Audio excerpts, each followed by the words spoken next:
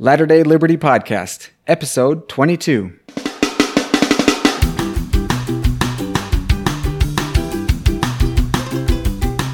Hello and welcome back to the Latter-day Liberty Podcast with your hosts Matt Kent and Daryl Portsline. How's it going, Daryl? Doing well. Good. I'm glad to hear it. Nice. So we are here. I don't know. One of the major goals of starting this podcast in the first place was to try to get my own ideas out there about government and the proper role of government. In fact, one of the things that set me off or started me down this road is a talk by President Benson. And I think you've listened to it too, haven't you, Daryl? The proper role of government? Yeah. Yep.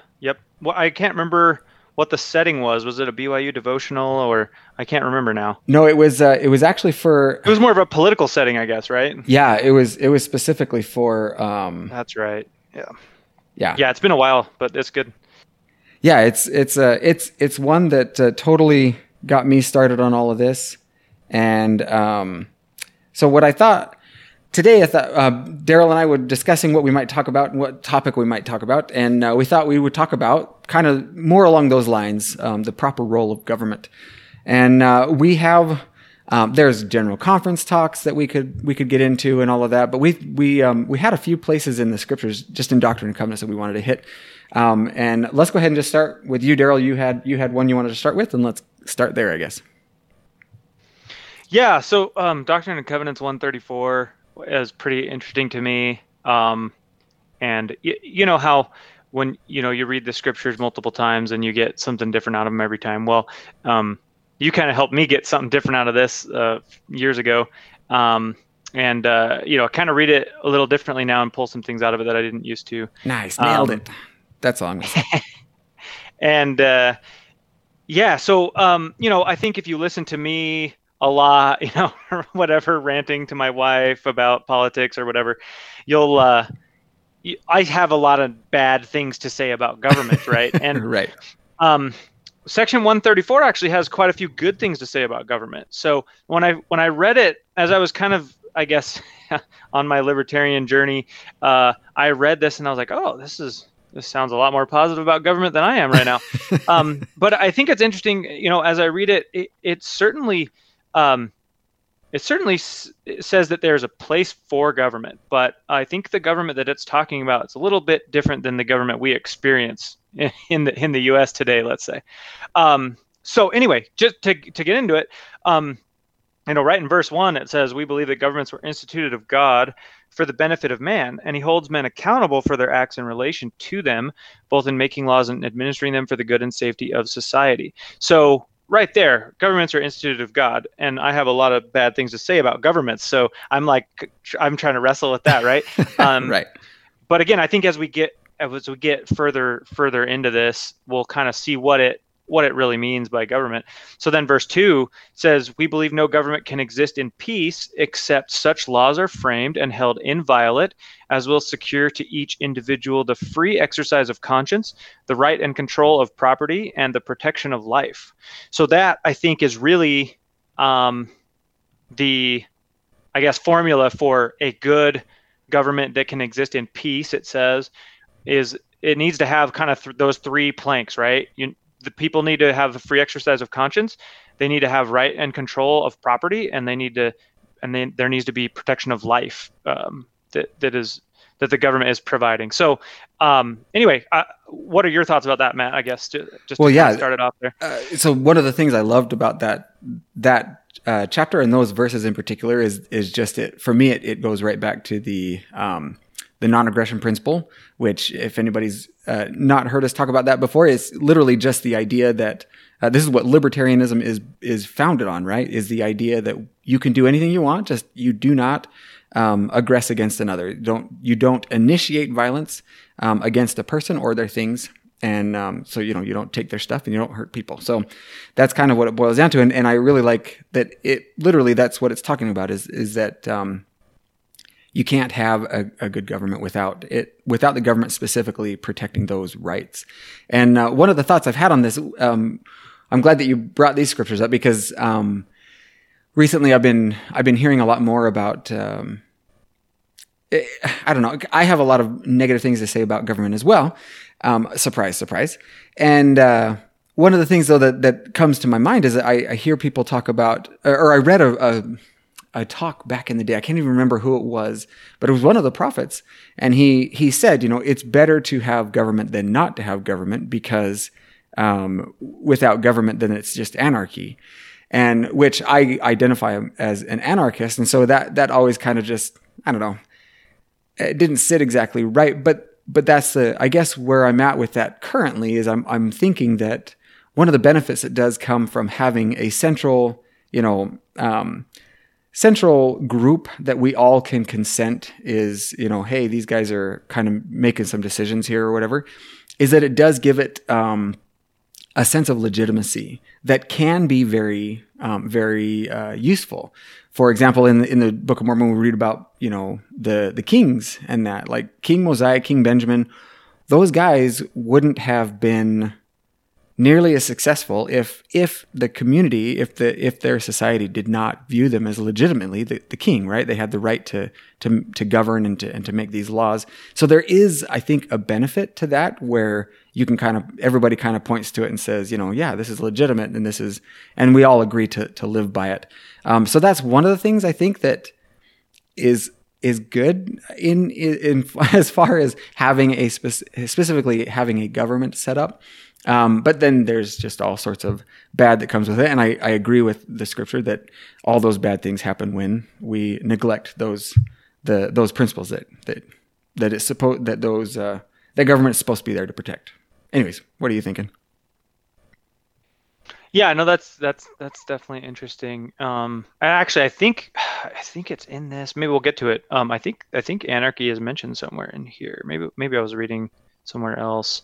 I was reading a bit of this morning, catching up and getting my mind straight on it. But yeah, I think the government that is described in here will look a little different than what we have today. So I think that's really where, what does government really mean? And it looks like, so far, verse 2, it's something that's providing, helping people get free exercise of conscience, right and control of property, and protection of life. So those are kind of three big things it's supposed to be doing. Then verse 4, I'm not going to read it, but it gets into like religious freedom. That's really important, of course. And then verse 5 is really interesting. I'll read the first part at least. It says, "We believe that all men are bound to sustain and uphold the respective governments in which they reside." So right there, I'm reading that and I'm like, oh, I don't really want to sustain my government. I think that my government does a lot of terrible things. And here it's telling me to sustain my government, right? Yeah. Except that then there's this little phrase after it that I hadn't really noticed before, I think until you pointed out to me a few years ago. It says, so I'll read it again. "We believe that all men are bound to sustain and uphold the respective governments in which they reside, while protected in their inherent and inalienable rights by the laws of such governments."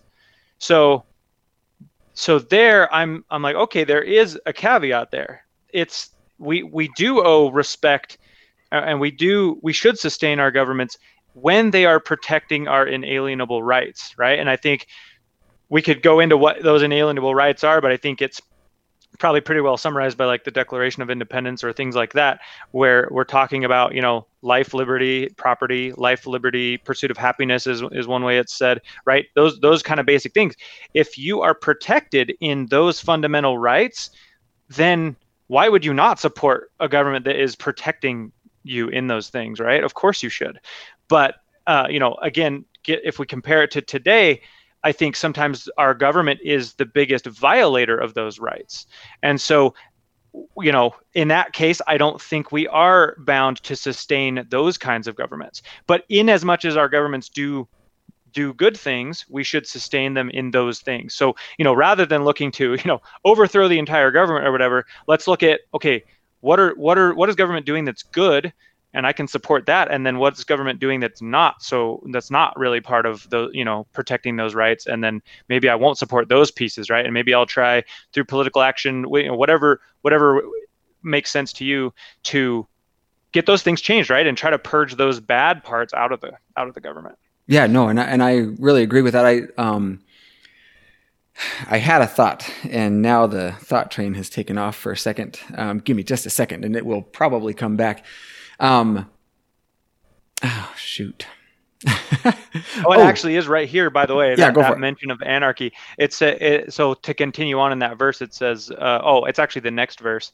It talks about honoring the station of like rulers and magistrates and stuff, and that they're there to protect the innocent and punish the guilty. And then it says that to the laws all men owe respect and deference, as without them peace and harmony would be supplanted by anarchy and terror. So again, anarchy is being used in a negative sense here, and of course terror is not a good word. And then but it's interesting, it says to the laws all men owe respect and deference. So it's not even necessarily saying to the government, it's saying to the laws. So again, if we're talking about good, honorable laws that are protecting the innocent, that are punishing the guilty, that are protecting the safety of individuals, that we should respect and defer to those laws, because without them, we would have anarchy and terror. So again, we can talk about the maybe different meanings of anarchy, but I think bottom line is that regardless of whether you have a government or not, or a central government or a more distributed government, a local government versus a farther away government, you need good laws to have a well-functioning society. There need to be rules. That's definitely important, right? Yeah, and this is one thing that I really like about there's one libertarian philosopher, Hans Hermann Hoppe, I think is how you pronounce his name. Anyways, this is kind of what he comes back to, right? Because you got some people in the libertarian movement that they're there specifically because, hey, I can do whatever I want. That's right. I can smoke pot. I can do these things, and they're doing whatever the heck they want. And they'll rail against all these different rules or whatever, and how this is, power and usurpation and all this stuff. And Hans Hermann Hoppe, who is very strictly libertarian, comes out with, theories around, actually, no, in an actual libertarian society, it's actually pretty likely that there would be even stricter laws, even stricter rules in a lot of cases. And I don't know if you remember back when we had Jeffrey Tucker on with us, but he talked specifically about a place in back east somewhere. Anyways,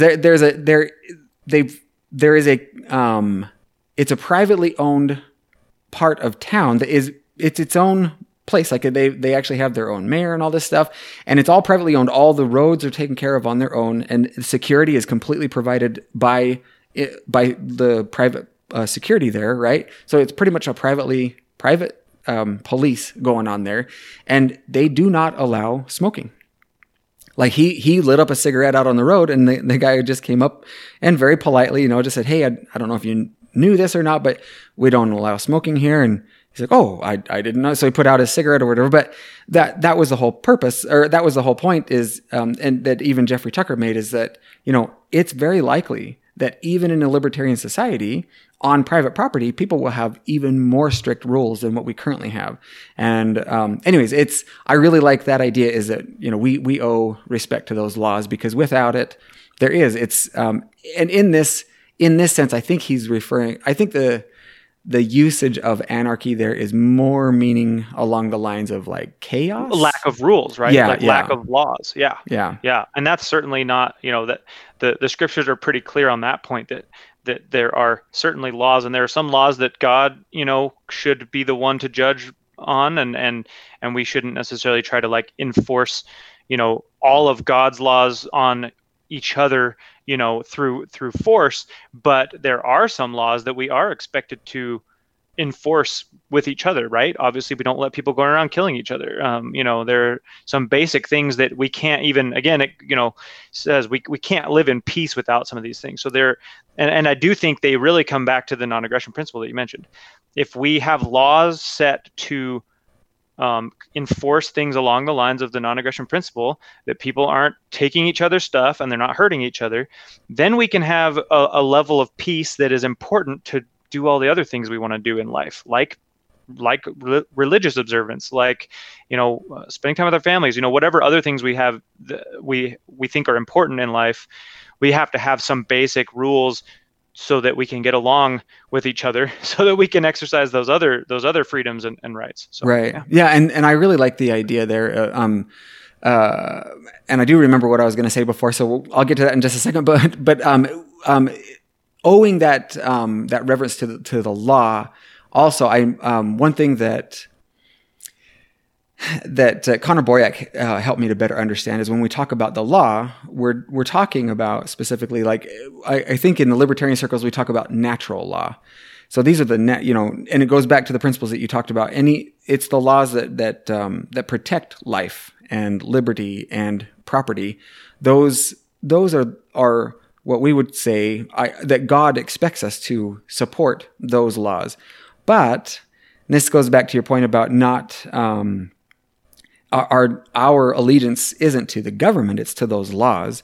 It goes back to any governments can make laws that violate those other laws. They not only do they not protect those things for us, but they infringe upon our rights to life, liberty, and all of that, and property. So that's and a great example of this is, well, something that I feel like people, specifically members of the church, when we're talking about the scripture you were just reading about, we sustain and honor the governments under which we are governed. I can't remember the exact quote there, but like you were saying, that whole idea of we are obligated to sustain it in that.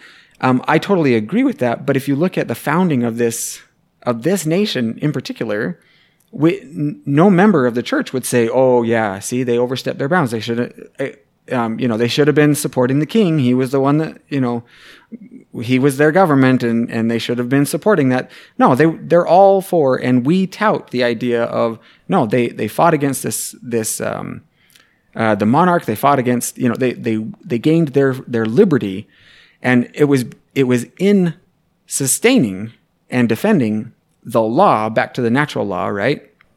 And by literally not just rejecting, but fighting against laws that violated those natural rights. Anyways. Yeah, I was actually just chatting with my wife about this the other day, that and it's not just members of our church. It's also, Americans in general. I think they're right. very quick to defend, our right to exist separately as a country, for example, that we're not part of England anymore, that we're our own country. It's very, I guess, socially acceptable or whatever to think that Revolutionary War was okay.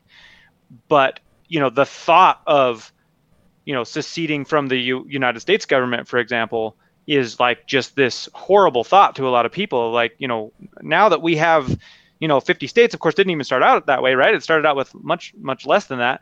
But for some reason, now that we have these 50 states, like, that is, indivisible, as it says in the, in the what's it called? Pledge of Allegiance. Yeah, thank you. Pledge of Allegiance. Yeah, I try to not ever say that, and so I forgot the name. Right, but now suddenly this is an indivisible country, and no part is allowed to secede from another part, and that's just like this unthinkable thing. But we wouldn't even exist as a country if we hadn't done the same thing to England, right? Right. And again, like you said, goes back to those fundamental rights. And if a government is starting to infringe upon those fundamental rights, you do not need to sustain those parts of the government. Right. Yeah. You're literally obligated to fight it, right? Like to resist. There we go. Right. Yeah. And of course there's more egregious things and less egregious things that governments might do. And sometimes it might make sense to, deal with some of the less awesome parts of government, because they're still providing a lot of safety, a lot of good.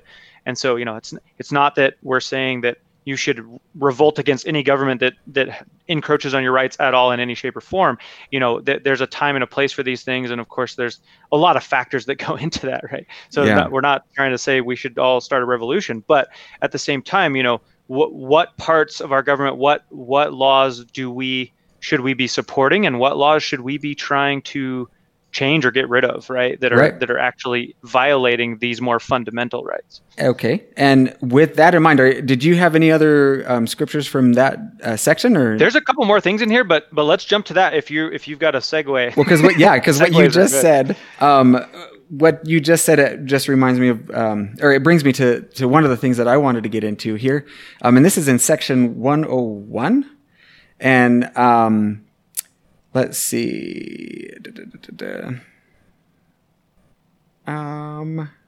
This segue is not as smooth as I know. Dang it! Because I'm looking through. Look at this. This is awful. Let's see. Okay, yeah, it's actually D&C 98, verse 6. It says, "Therefore I, the Lord, justify you and your brethren of my church in befriending that law, which is the constitutional law of the land." So when you talk about, what laws are we supposed to be, what laws are we supposed to support? I would say that it's the Constitution of the land, right? Of our land, specifically, of the United States. Later in this, in the same section, he says, actually, this is in 101. He there's another where it talks about specifically that the men that created the Constitution were raised up for that very purpose, right?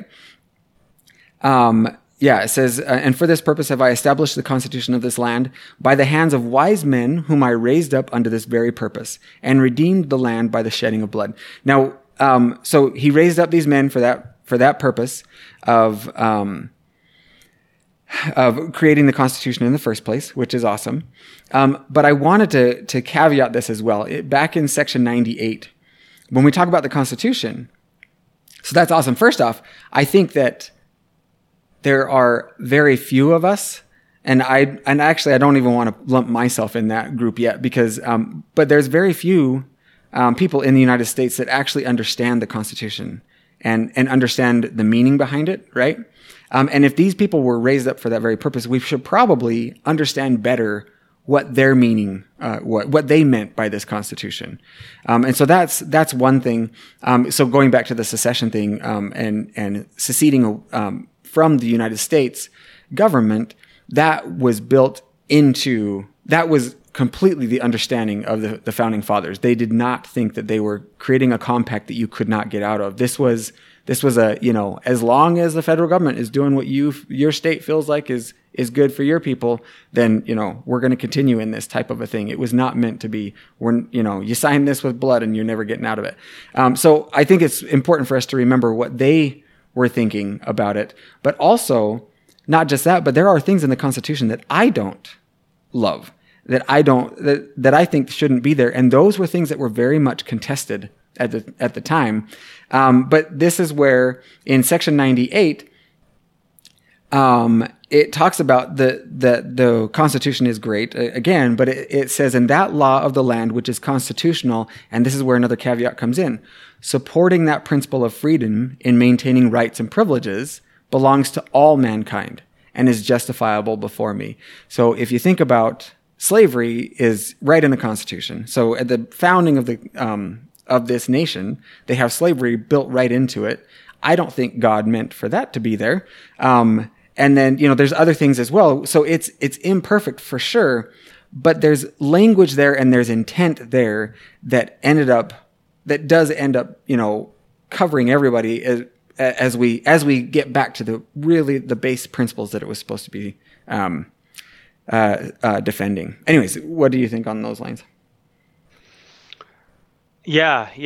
I was reading verse, what was it, 5? Yeah, verse 5. At the end of it, it says that so it's talking about the law of the land and then the constitutional law of the land. If you go back to verse 4, it's talking about the laws of the land, and is my will that my people should observe to do all things whatsoever I command them.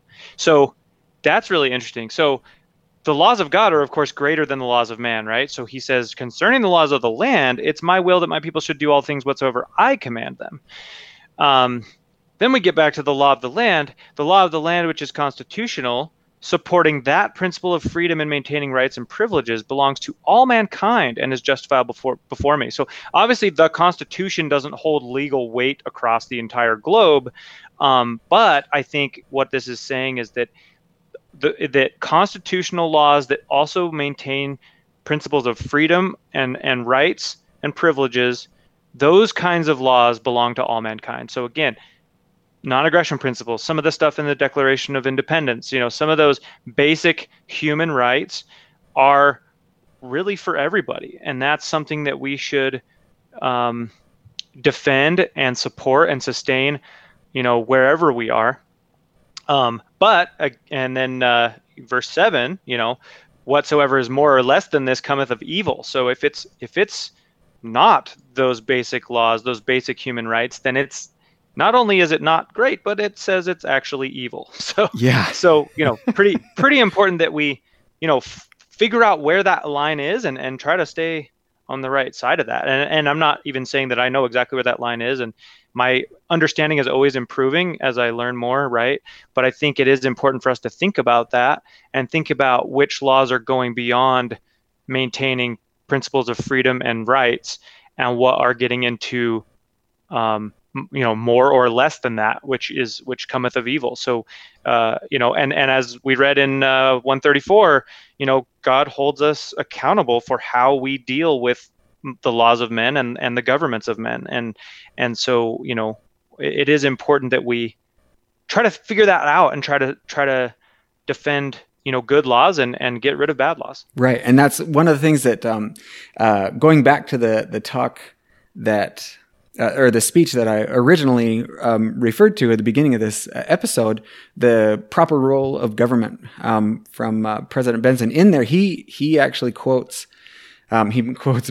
I call his name Bastiat, but it's a French name, so I don't know if I'm probably totally massacring it. But he talks about the fact that that the person that. What laws are okay then for, let's say, for government to be enacting, and the laws that they can do, or the rights that the government has to enforce anything, is derived from the people. So you can't give the government anything more than what you have, and so it goes back again to the importance of the natural rights of the individual.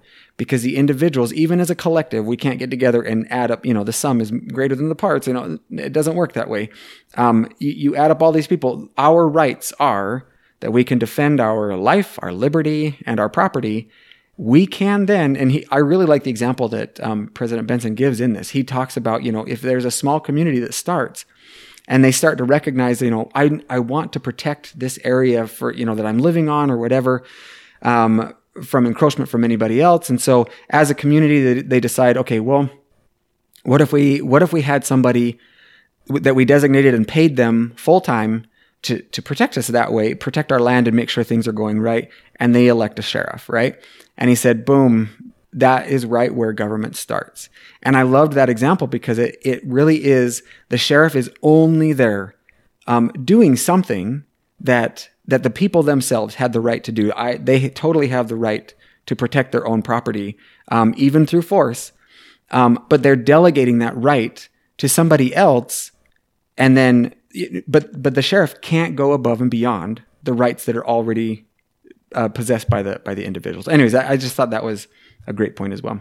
Oh yeah, that's perfect. And I love to rail on taxes, so I'm going to take this opportunity. But I don't have the right to tax you, Matt, to pay for my whatever I want to do with that money, right? Right. I don't have the right to tax you. I don't have the right to tax anybody.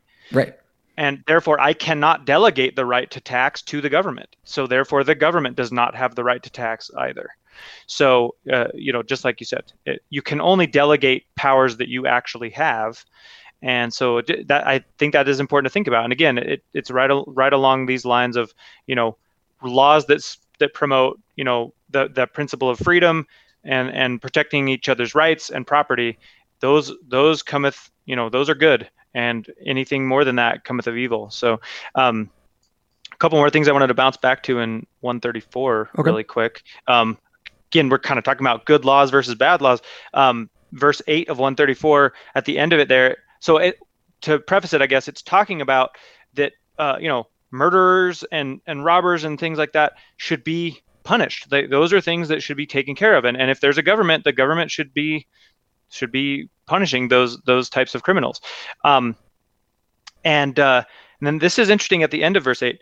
And for the public peace and tranquility, all men should step forward and use their ability in bringing offenders against good laws to punishment.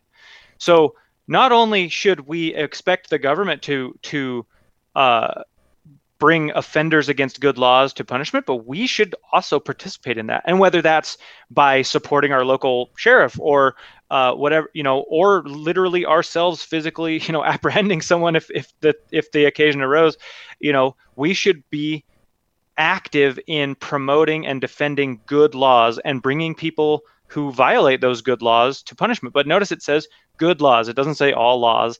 It says we should actively bring offenders against good laws to punishment. So again, it doesn't say the negative side of that, but the negative of that is that maybe we should not bring offenders against bad laws to punishment, right? Right. There are some laws that go beyond, that go beyond what we've talked about, those natural rights. And should we be participating in bringing offenders against those kinds of laws, to punishment? Or, is that something that should we instead be trying to petition the government to, work at a local level, whatever makes sense, to try to get those laws removed so that those people aren't criminals anymore, right? And we could talk about all the different things that those are, whether it's taxes, whether it's, laws against, ingesting plants and, whatever it is. But, just to, maybe just randomly throwing something out there. Just a couple random things that I thought of. But, should we be participating in supporting those laws and trying to get people punished that are violating those laws? Or are those laws really outside the scope of what the Doctrine and Covenants is describing as what good laws are at this point? Right. And right along those lines, I totally agree. And one of the things that I also I want to point out as well is because I've fallen into this camp as well. But the whole idea of when we say sustaining government and all this stuff and abiding by the law, like we are law keepers here. Like as Latter-day Saints, we are expected to uphold and keep the law, and that's where again for me it goes back to it was Connor Boyack that really drove this home for me, and he was quoting other people. So obviously he's not the originator of this, but the idea goes back to what law are we talking about, and what law, so is it that I'm supposed to abide by all the laws? Well, again, as far as I'm reading and as far as I'm understanding, it depends. What law are we talking about, and does that law uphold the principles and the natural law that God has himself put a stamp of approval on, and said flat out, anything more or less than this cometh of evil. So yeah, it's just, tidbits to chew on there and think about. Yeah. And there's a hierarchy of law, I guess you could say, right? There's your local laws, your state laws, your federal laws. And the ultimate law of the land is supposed to be the Constitution, and everything should roll up to that. And any law that's not constitutional doesn't deserve our support, in the sense that there's a higher law that invalidates that lower law, right? And of course, then the ultimate higher law for Latter-day Saints is the law of God, right? And if there are laws of men that violate laws of God or go against what we're taught in the scriptures or by our prophets, then that is not the type of law of those kinds of laws of men we should not be supporting either. So we have to look at what's the ultimate law that we're supposed to be following here, and make sure that we don't get caught up in following all the laws that are on the books today, and think about what's the higher law that I should be following here, even if maybe that contradicts some of these lower laws sometimes. Right. And it's interesting that you, with how we're talking about this, it just reminds me as well that the original idea behind having a jury trial was that you are there to help to. What is it? So there are a couple of goals that the jury is out to do. First off, they are trying to determine the guiltiness, whether or not the person broke the law, also, and this is something that, is not very widely promoted by those trying to officiate in the law, but the jury is also there to judge whether the law is just as well. And so even if they determine that the person has broken the law, they can, as a jury, decide, yeah, he did, but this law, I don't think I don't think this law is great anyways. And so they can acquit the person while they still find them guilty of breaking that law. They can actually throw it out because, well, the law was unjust. So yeah, it's really interesting. And I think juries are a powerful concept. Because going back to what you said about, everything the government does is just because we, the people, delegated that authority to the government. It doesn't have any more authority than we have individually. And I think that's, very evident in that whole concept of a trial by jury. I mean, ultimately, who is condemning you here? It's your peers in your community. It's not some, government magistrate. At the end of the day, you've got people trained in the law. You have lawyers. You have the judge. You have these people that are very trained in these things to help you along. And those are, honorable professions in as much as we're, defending good laws there. But ultimately, it's the people of the community that decide whether you are guilty or not, and whether you should be punished or not. Right. And I think that's a pretty cool concept, or pretty cool practice, I guess, that we still have today. Though I think a lot of we see a lot of trials that don't ever go to a jury trial. They get decided through all kinds of this other procedure and stuff that kind of maybe gums up the works a little bit, and maybe justice could be executed more often if we really, I guess, got our hands dirty, right? And kind of got in there as a community and said, okay, what do we, citizens of this community, think should happen to this person? Are they a danger to us? Are they a danger to our community? Are they violating those natural rights that we all have? Or, is it going to cause more harm than good to our society if we punish this person? Right. I think that's yeah, I really like that concept, and I wonder if maybe we've drifted away from it a little bit in our legal system. Yeah, yep. I heard an interview the other day. We'll have to see about contacting this guy, but he talked specifically about that, and that there has been a deliberate move to get away from that because prosecutors want to prosecute without having to justify the law itself as well, and so. Which I think, again, it gets back into dangerous territory. But anyways, as far as I'm concerned, I've covered pretty much everything I was planning on covering. Was there anything else you wanted to cover? Nope. Same here. Yeah. Nice. Good discussion. Thank you. Yeah. No, that was awesome. I think it was, I totally forgot about Section 134, which is funny because it's another great one that I've really enjoyed reading as well. So yeah, with that, we will go ahead and close up here. But we want to thank everybody for joining us again. Join us again next time for Latter-day Liberty Podcast. See you. Bye.